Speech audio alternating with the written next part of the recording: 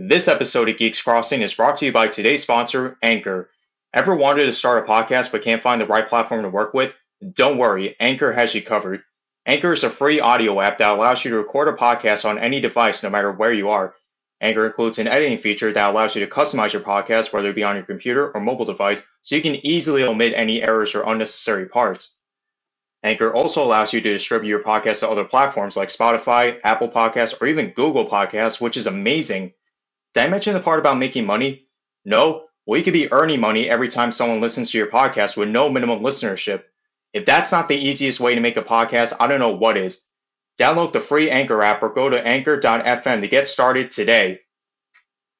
What's up, fellow geeks? This is Eric from Geeks Crossing, giving you guys another episode that sort of deviates from my format, but at the same time it doesn't because I'm talking about Pokemon. What else is new with me?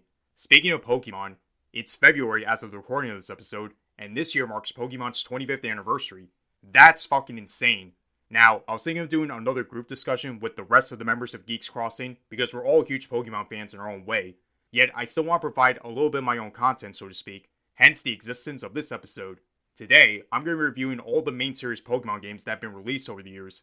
Keep in mind, I said main series. Side or spin-off games won't be mentioned. This includes, but not limited to, the Mystery Dungeon series, Colosseum/XD Gale of Darkness, the Ranger series, etc.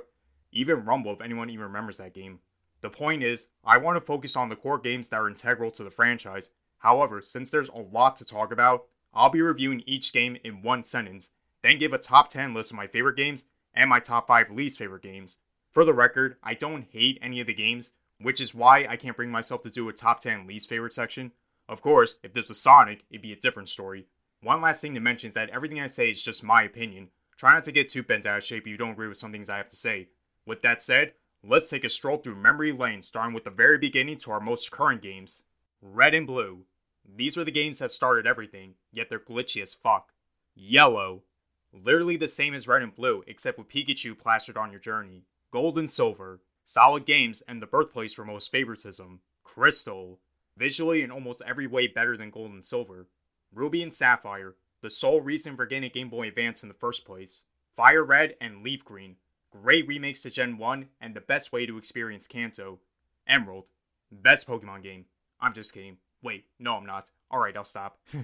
Major improvements over Ruby and Sapphire, and one of the best solitary games so far. Was that good enough without sounding too biased? Diamond and Pearl.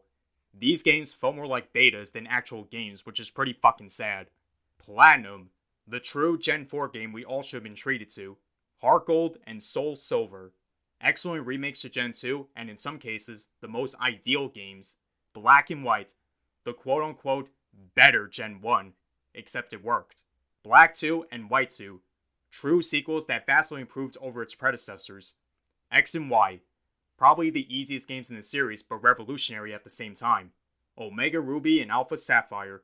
Impressive remakes to Gen 3, yet its difficulty pales in comparison. Sun and Moon. The deviations from these games were too much for me to handle. Ultra Sun and Ultra Moon. My appears carbon copies of Sun and Moon, but they're actually better in many ways. Let's Go Pikachu and Let's Go Eevee. The first ever core/spin-off hybrid with problems that are unavoidable. Sword and Shield. When you put all the controversy aside, they're actually not bad games. Alright, that's all the core games reviewed in one sentence. Now it's time for my list. I'll start with my top 5 least favorite list because I'm sure that's the one you're all curious to hear first. Keep in mind that just because these games are on my least favorite list, it doesn't mean I hate them. These games have some issues that prevents me from replaying them more than once. Starting with Gold and Silver. Yes, I had the balls to put Gold and Silver on my least favorite list. All you Gen 2 lovers, just hear me out before you unleash your rage attack on me. Okay, in many ways, these two games revolutionized the series. First by introducing the Steel and Dark typing, two types that can combat against the once overpowered Psychic type. Introducing a lot of Pokemon that are still loved to this day, some in which are evolved or pre-evolved forms of Gen 1 Pokemon, and it did offer the first full-fledged post-game. I'm of course talking about going to Kanto after becoming the Johto champion. But why exactly are they on my least favorite list? Well, being both figurative and literal sequels to Gen 1, I feel like these games rely too much on Kanto. By making most of the important characters from Johto mostly use Kanto Mons. A prime example is Lance, who's now the Johto champion, yet his entire team is nothing but Kanto Mons. and 3 of them are fucking Dragonite. Another reason, which kind of sounds generic, Crystal completely overshadows these games. I know that's usually the case with those enhanced versions, but this one is right on the nose. With Crystal giving Pokemon animated sprites, additional story lore with the legendary beasts, and introducing the first optional female protagonist, Cress, who has not appeared in any other game. RIP. The only real reason I can see why anyone will play GS over Crystal is to have Mareep in your party. If you don't use the Mareep line in the Johto playthrough, then there's something wrong with you. By no means do I think Gold and Silver are bad, but these games suffer a bit from Kanto favoritism and Crystal's improvements. Next up, Let's Go Pikachu and Let's Go Eevee. I had mixed feelings towards these games when they first got revealed, but by the time I got the game for myself, my opinion changed. It was awesome to travel around Kanto with Pikachu or Eevee by your side.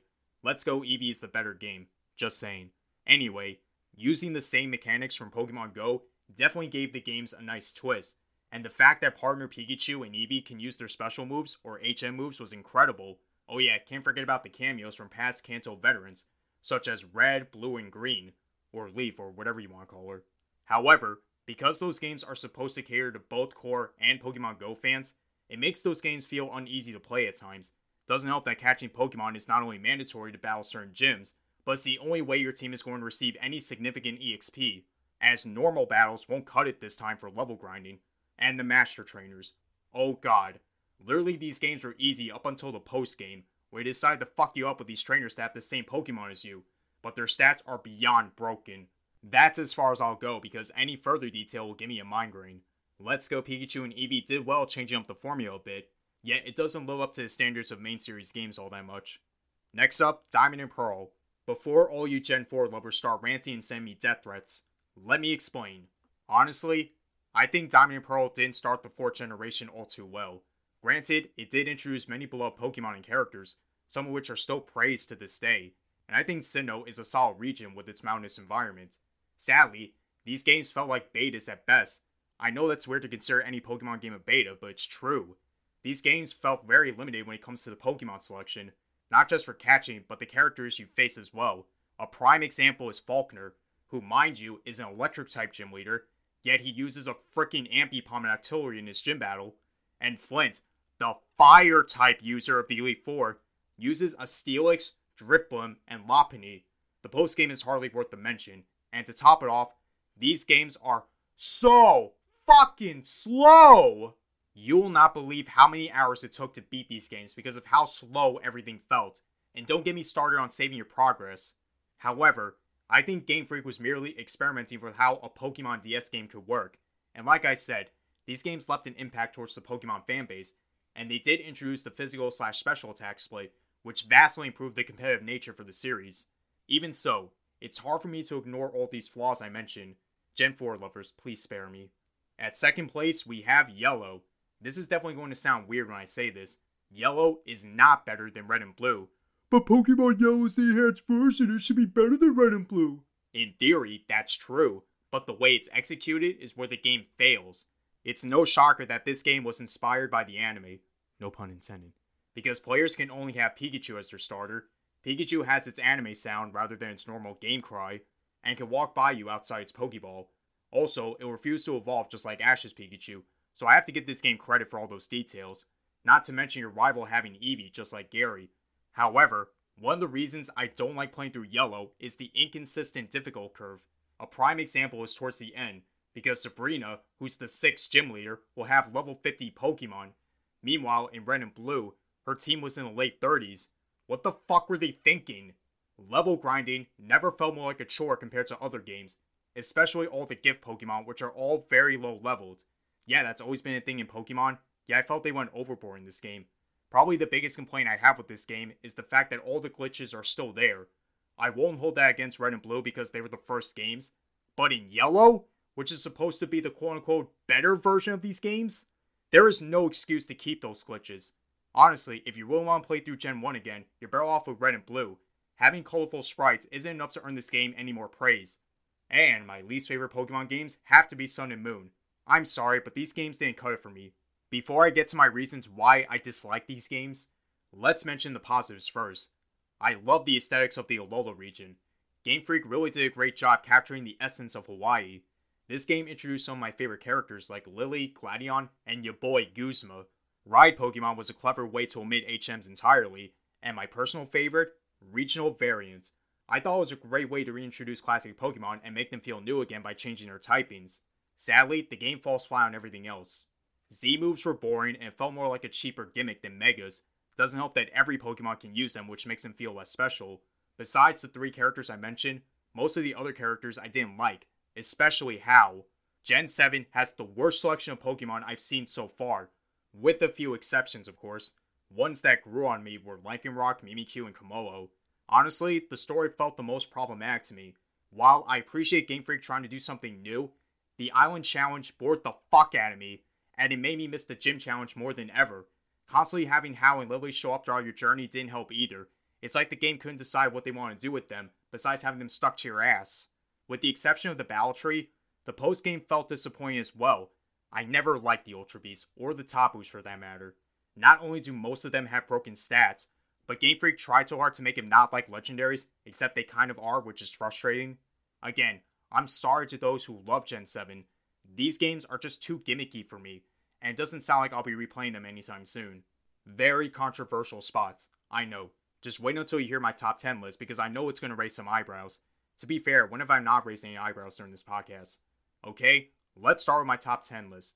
I feel like it'd be a bit unfair to not include a game from Gen 7, so to compensate, I'm putting Ultra Sun and Moon at the very bottom, as they're the Gen 7 games I found myself liking the most.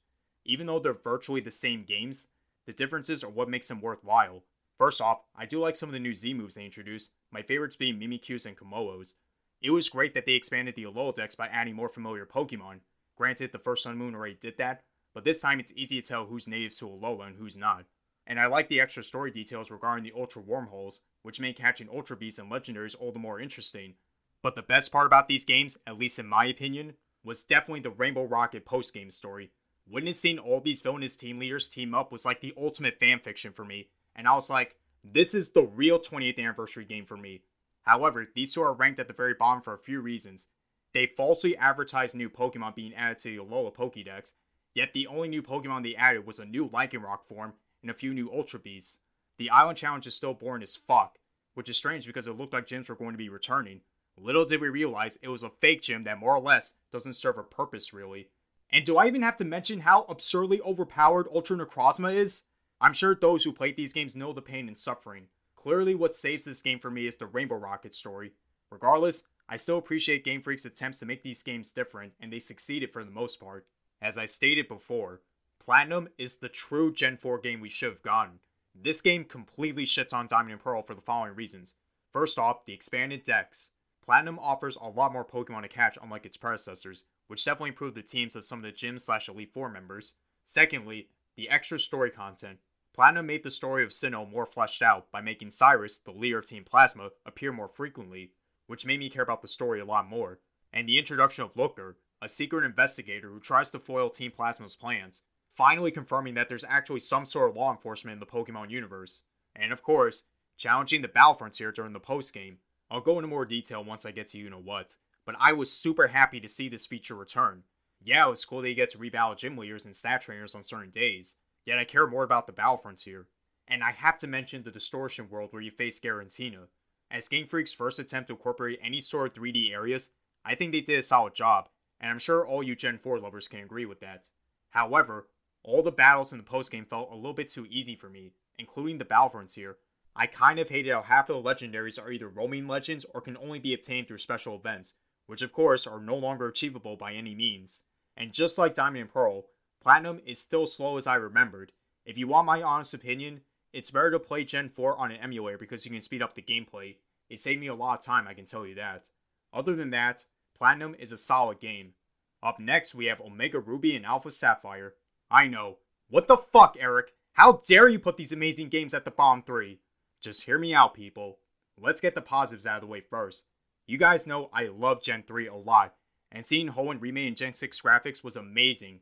These remakes helped flesh out some of the characters introduced in Gen 3, such as Brendan/May and Wally. I loved having the option to fly around Hoenn on Mega Latios or Mega Latias, and the Delta episode, where you catch Mega Rayquaza and later Deoxys. It instantly became one of my favorite post-game stories in any Pokemon game. Also, Primal, Kyogre, and Groudon were nice touches, definitely making the blue and red orbs more useful. Game Freak did a great job recreating my childhood. However, these remakes suffer from lack of difficulty. You guys thought X and Y were easy games? No. These games are by far the easiest games I've played so far. I mean, players can receive Latios and Latios before the 6th gym. The fact that they give you a legendary that early only solidifies my point. Even the newly added Fairy type from Gen 6 didn't help make the games any more difficult. Aside from the Delta episode, the rest of the post-game felt mad to me. Yeah, it was cool to catch all the legendaries in those dimensional rings, but it did get exhausting at times. Not as exhausting as the Ultra Wormholes, but still. And the biggest disappointment is how they teased a potential Battle Frontier DLC. But no, we had to settle with the more dull and shitty Battle Mason. Despite all that, Omega Ruby and Alpha Sapphire were great games, and one of the best remakes we've gotten so far. Next we have Black and White, the reboot generation. The reason why people consider a reboot is because Game Freak decided to make their 5th generation virtually similar to Gen 1, by having this take place in a region where most of the Pokemon available are the new ones. I'll go into more detail about that later, because I have to mention other positives first. A small but noticeable detail to point out is the graphics. As far as how much 3D they can feature, it definitely felt like a step up compared to Gen 4. Gen 5 introduced the largest roster of new Pokemon, and some of them ended up becoming some of my favorites. This includes, but not limited to, Braviary, Zoroark, and Hydreigon. However, the biggest positive for me is the story. I know stories tend to be a hit or miss in Pokemon, pun intended, but the story in Black and White is honestly pretty damn good, as it dives deeper into the ethics of capturing Pokemon. Like, is it morally right to catch Pokemon and force them to battle? And the one character that made the story better was N, who instantly became a fan favorite. These games could have been ranked higher if not for a few flaws. I get that they wanted Gen 5 to be more like Gen 1 with its selection of Pokemon, but I'm one of those players who loves building teams that's a mix of old and new Pokemon. At least previous Pokemon are available to catch in the post-game. Speaking of which, the post-game is what drags this game down for me. Don't get me wrong, it was cool to explore the rest of Unova, but they went overboard on the difficulty scale, as you were facing trainers who had over level 60 Pokemon, and your team was like around the 40s when you beat the game. Doesn't help that Cynthia, the champion of Sinnoh, can be fought as well, but her team is well over level 70 and close to 80. Holy shit, Game Freak. And that's about it, really. I know there's Roaming Legends in the Battle Subway, which kinda acts like the Battle Frontier, but not really. Still, Black and White were great games enough to earn a spot on the top 10 list. Up next, Sword and Shield. A lot of people are probably going to hate me for putting these games above Black and White, especially Matt, because I know he explained all the issues he had with these games in one of his solo episodes. Sorry, Matt. Love you, buddy. Anyway, let's address why this game gets a lot of hate. First off, the new gimmick that was introduced, called Dynamax/Gigantamax. To be honest, I'm not a big fan of this feature, because it looked like a watered-down version of Mega Evolution mixed with Z moves. Second, the characters and story didn't feel fleshed out at times, but let's get the biggest problem people have out of the way, and that is the cut Pokédex. This was the first generation to not include every Pokemon, which triggered a lot of people, so much so that some fans refused to buy the games entirely. With that said, you're probably wondering, why the fuck did I put these games on my favorite list? Going back to all the flaws, Dynamax/Gigantamax wasn't as bad as I thought. Sure, it didn't leave the same impact on me like Megas, but I appreciate Game Freak's efforts for trying something new, and not making them as boring as Z moves. I actually like the story and its characters, believe it or not. Even though it's not as engaging as Black and White's story, again, I'll give Game Freak praise for once again making the gym challenge integral to the plot. In fact, characters like Bede, Marnie, Leon, and Piers, aka the first ever Dark-type gym leader, ended up becoming some of my favorites within the series. Like most fans, I was disappointed with the Dex cut. Then again, Game Freak did explain that they were at a point where it would be hard to implement every Pokemon when the number of new Pokemon keeps increasing. I'm not a game developer, but I completely understand what they're coming from. Besides, I don't love every single Pokemon. Some of the ones I despise weren't even in the games anyway, nor did I realize. Speaking of which, Galar has the best selection of new Pokemon I've seen in a long time. A couple of favorites I can name without question are Corviknight, Toxtricity, Centiskorch, or Dragapult. Regional forms return as well, but now some of them can evolve into new Pokemon, like Galarian Linoone can evolve into Obstagoon, Galarian Farfetch can evolve into Surfetch and Sword, or Galarian Yamask can evolve into Runerigus and Shield. I thought that was fucking genius. Of course, I have to mention the DLC expansions, though I have somewhat mixed feelings towards the Isle of Armor and Crown Tundra. I think Pokemon's first attempt at incorporating DLC was handled well. Putting all the negatives aside, Sword and Shield are actually pretty solid games. Starting off the top 5 are beloved titles: Fire Red, and Leaf Green. It's about time I put Kanto-centered games on this list, since a few Kanto games were on my least favorite list, sadly. What makes these games so iconic was the fact that this was Game Freak's first attempt at remaking a generation. Considering Ruby and Sapphire were big hits, it made sense for them to try something new for their next Game Boy Advance games. Aside from the anime, these games were my first introduction to Kanto, since I wasn't even born yet when the original Red and Blue, or Green, came out. Finally, I got the chance to explore the first ever Pokemon region, but in the Gen 3 style, which worked out for me because Ruby and Sapphire were the first Pokemon games I played. The updated mechanics, such as the abilities, along with Steel and Dark-type moves being included, made the gameplay better for me. Of course, those weren't the only new features added. The original Red and Blue only had one protagonist to choose from, that being Red. These games introduced Leaf, the now female counterpart to Red, along with the Sevi Islands. To be honest, I didn't like the Sevi Islands as a kid. I don't know why, they didn't interest me as much. But replaying these games now as an adult made me appreciate them even more. Besides, the Sevi Islands is mandatory if you want to catch Moltres. Speaking of which, I liked how in the post-game you have the option to catch some of the current Pokemon as of Gen 3, mostly Johto Pokemon, with the exceptions being Azuro, Wynaut, and Deoxys, with the latter being only obtainable via special event. Although, roaming legendaries were never my cup of tea, so I didn't bother catching any of the legendary beasts. At least the Elite Four rematches were worth it. Correct me if I'm wrong, but I think these were the first ever Pokemon games to amplify the teams of the Elite Four/champions when you battle them again, which will later become a trend for future games when it comes to rematches. So that's definitely worth mentioning. Fire Red and Leaf Green are great remakes, and they redefine what made Kanto so recognizable. Next we have, in my opinion, the definitive Gen 5 games, Black 2 and White 2. Compared to the last 4 generations, Game Freak decided to throw a wild card at us by giving us actual sequels to their previous titles, rather than make us a solitary game. It was definitely a weird change in direction, but I gave it a chance. And what do you know, I ended up loving these games a lot. However, I should mention the biggest flaw with these games, the story. Which is bizarre because Black and White had one of the best stories in any Pokemon game so far. Not saying the story is bad, but it's definitely not as engaging or emotionally driven as its predecessors. It's almost like the moral complexity of catching Pokemon doesn't matter anymore. However, the content is where these games excel at. Right off the bat, I have to give these games praise for allowing us to explore both Eastern and Central Unova over the course of the story. Corliss became one of my favorite characters in the series, and I love how he makes a return in Alola. Since I was talking about Corliss, I have to mention Black/White Kyurem. It was awesome to see Kyurem receive 2 new forms by fusing with either Zekrom or Reshiram, probably the closest thing we'll ever get to Pokemon fusions, which sort of returned in Ultra Sun and Ultra Moon. Anyway, one issue with Black and White is how you're only restricted to catching Pokemon that are native to Unova. In these games, however, you can now catch previous Pokemon from past generations, in both the base and post-game stories, which definitely made team building all the more better for me. There's a lot of post-game features in this game, believe it or not. Aside from the Battle Subway and Cynthia, we have Pokestar Studios where you and your Pokemon can make/star in movies. As a film enthusiast, this was a fun feature, and it was unique to see how Pokemon are used in the art of filmmaking. The best, and let's be honest, everyone's favorite feature, the World Tournament, where you face gym leaders and champions from past regions in a variety of tournaments. This was fucking genius and a nice homage to previous gens. There's also the Black City and White Tree Hollow, where you continue to face high-level trainers until you reach Benga, the grandson of a former Unova champion, Alter. Definitely one of the toughest battles in the game, but at least he's nice enough to give you a shiny Dratini or Gible depending on what version you're playing. In fact, I find these games to be the most challenging ones in the entire series, both in terms of main and post-game. Now, I love a good challenge, but there are a few times where I felt enraged.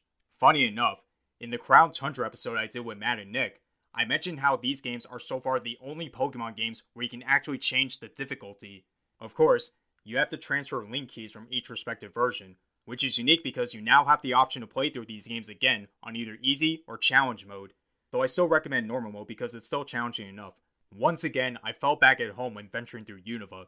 However, Eastern Unova reminds me of a place I would rather live. I'll let you guys fill in the blanks. We're now in the top 3, and to start off, we have what many consider to be the magna opus of Pokemon games, Heart Gold and Soul Silver. I know all you hardcore Gen 2 lovers are probably so mad at me for putting the original Gold and Silver in my least favorite list, and I think I just pissed you guys off even more by not putting these games as number 1. Putting biased opinions aside, what makes these games so highly praised? Well, these games came out during the era of Gen 4, so now players can experience Gen 2, but with the physical and special attacks split. Seeing everything from Johto remade in Gen 4 style was amazing, making the region more polished and fleshed out. Next, there's walking Pokemon, where any Pokemon that's in the first slot of your party can walk with you outside its Pokeball, something that was briefly used in Yellow with Pikachu, and later brought back in Let's Go. I think that mechanic alone is why people love these games so much. If it's not that, then it has to be the Pokewalker accessory, in which you can transfer any Pokemon to a special pedometer, and with each step you take in real life, your Pokemon will gradually gain EXP. Seriously, you could bring this thing with you no matter where you are. Like if you're taking your dog for a walk, exercise at the gym, or if you're someone like me who brought it to school while walking in the halls in between classes. I know, I'm such a badass. Anyway, these games helped me develop a newfound respect towards Johto.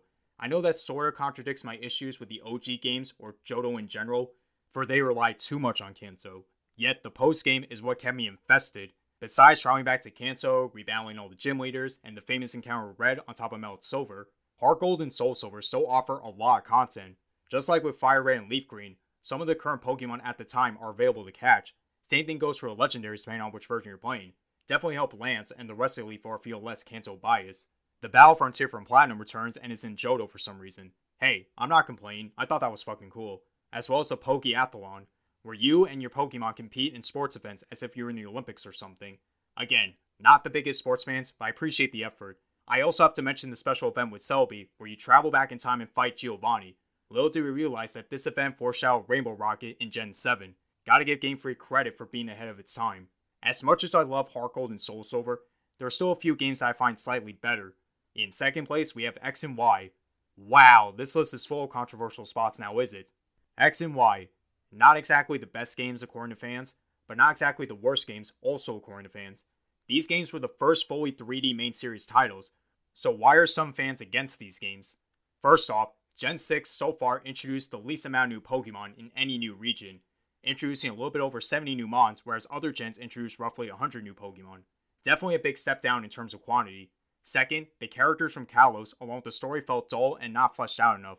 Prime examples are your rivals, Team Flare, and the champion Diantha. And third, which is also the biggest flaw, lacking any sort of challenge. Before Omega Ruby and Alpha Sapphire, fans criticized these games for being too easy, and I don't blame them because neither the main or post-game felt challenging. With that said, why the fuck are these games at number 2? Well, going back to new Pokemon, yes, the roster is very small, but I love each and every one of them, especially Go-Go, Noivern, and Aegislash. Even though most of the Kalos characters felt dull, they were still interesting when given the proper screen time. At least the anime gave them more personality. Anyway, the easy nature did caught me off guard. Then again, I was suffering from Black 2 and White 2's absurd difficulty, so it was kind of nice to breeze through these games. Now, onto the actual positives. Yes, the post-game could have been a lot better, but I didn't mind the looker missions all too much, and the Battle Mason would have been better if it was only in these games, before they decided to plague the Gen 3 remakes. At least the Battle Chateau gave me some enjoyment, considering you can increase your title with every trainer you face, including rematches against the gym leaders, Elite Four, and Diantha. Like I said before, these were the first main series games to be completely 3D, and I think Game Freak did a great job with the graphics, and making good use of the 3DS's features. Other features like Poke-Ami, where you actually bomb your Pokemon, was fun, along with Super Train where you increase your stats. Let's be real though, the real highlight for these games was Mega Evolution, a phenomenon where certain Pokemon would go through a temporary evolution, thanks to a special stone and the bond with its trainer. This shit blew my mind at first because I thought Pokemon was simply copying from Digimon this time around. That all changed once I played through Gen 6 for the first time. I fucking loved Mega Evolution. Not only was it fun to activate, but it helped give new life to famous and forgettable Pokemon. I love nearly every Mega Pokemon in this generation, like the Kanto starters, mostly Charizard, Gengar, Alakazam, Tyranitar, Absol, Lucario, and so much more. And I love seeing it return in the Gen 3 remakes, which I completely forgot to mention. Sorry about that. Anyway, Megas also improved the competitive meta of Pokemon, along with the newly added Fairy type, which is the perfect counter against any Dragon, Fighting, or Dark types. Even though that type is broken as fuck, it was great to finally see another type be introduced in Gen 2. In fact, these games is what helped me get into playing Pokemon competitively. Yes, it took me till Gen 6 to figure out how the meta works. Regardless, it's thanks to these games that I actively partake in Wi-Fi battles and any local tournaments, and they helped me love Pokemon more than ever before, as well as acting as the first big steps in seeing the main series titles in full-fledged 3D. If you're someone that works for Game Freak and just so happens to be listening to this podcast, please, please, please bring back Megas. You'd be doing the Pokemon fanbase a huge favor. And at the number 1 spot, with no attempt at hiding it whatsoever, is Emerald. I'm sorry for being too obvious, but I can't help myself. I have so much love and value towards this game, it's not even funny. Like I mentioned numerous times, Ruby and Sapphire were my first ever Pokemon games, and I loved playing both of them, mostly Sapphire, until my 9th birthday, which is when I got Emerald. Prior to this, my friends from school kept telling me how much better Emerald is compared to Ruby and Sapphire. As soon as I started playing it, I fell in love. Everything about Emerald was fan-fucking-tastic. The animated sprites, the story was more engaging, all the content provided. Granted, Gen 3 did start off well by introducing features that will later be staples in future games, such as abilities, weather conditions, and double battles. There was also a Pokemon contest which showcased your Pokemon's charm and appeal. Again, something I completely forgot to mention when I was talking about Gen 4 and the Gen 3 remakes. Hey, better late than never. I thought Hoenn had a great story overall with the whole nature theme, but Emerald made it better because players can take on both villainous teams, those being Team Magma and Team Aqua, instead of just facing one of them depending on which version you're playing. The cinematic sequence where you summon Rayquaza to stop Kyogre and Groudon's quarrel still gives me chills. Definitely a good start for most cinematic moments we see in later games. Fun fact, Rayquaza is currently my favorite legendary, and I have this game to thank for that. Anyway, going back to the content, the Pokenavi may sound like a carbon copy of the Pokegear from Crystal, but I think it's much more useful, especially when it comes to rebattling the gym leaders. Admittedly though, those calls from random trainers you beat did irritate me from time to time. I guess you can argue the same thing with Heart Gold and Soul Silver too. Anyway, some of the new areas added were fun to experience too, like the Mirage Tower or Battle Tent. But that's nothing compared to the post-game's Battle Frontier, where you take on different facilities and battle absurdly strong trainers. I spent hours and hours doing these battles as a kid, because I kept pushing myself, and by the time I actually faced the Frontier Brains, it was worth it. In fact, this was the one Pokemon game I spent the most hours on, and it was the first game where I got all my Pokemon to level 100 legitimately. No rare candies or game exploits. I just kept on rebattling trainers, gym leaders, and Elite Four over and over again. Was it tedious? Absolutely. Yet I never felt more satisfied as a Pokemon player. This is the one Pokemon game I can always go back to and still have a good time. It's the game that made me who I am today. I don't know what else to say. Pokemon Emerald will always be my favorite Pokemon game, and I won't let any of its flaws hold it against it. And that's pretty much every Pokemon game thus far. I think this episode has now become one of my all-time favorites, because Pokemon has always played a huge role in my life, and I never attempted to review more than 10 games at once until now. Obviously, not everyone's going to agree with how I critique these games, since some of the games on my favorite list could be least favorites of others, or vice versa with my least favorite list. Either way, I'm proud of the list I made, and I'll always look forward to what Pokemon has in store for the future.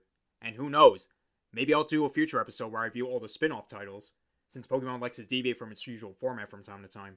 But for now, happy 25th anniversary, Pokemon, and thank you all for listening to yet another Geeks Crossing podcast.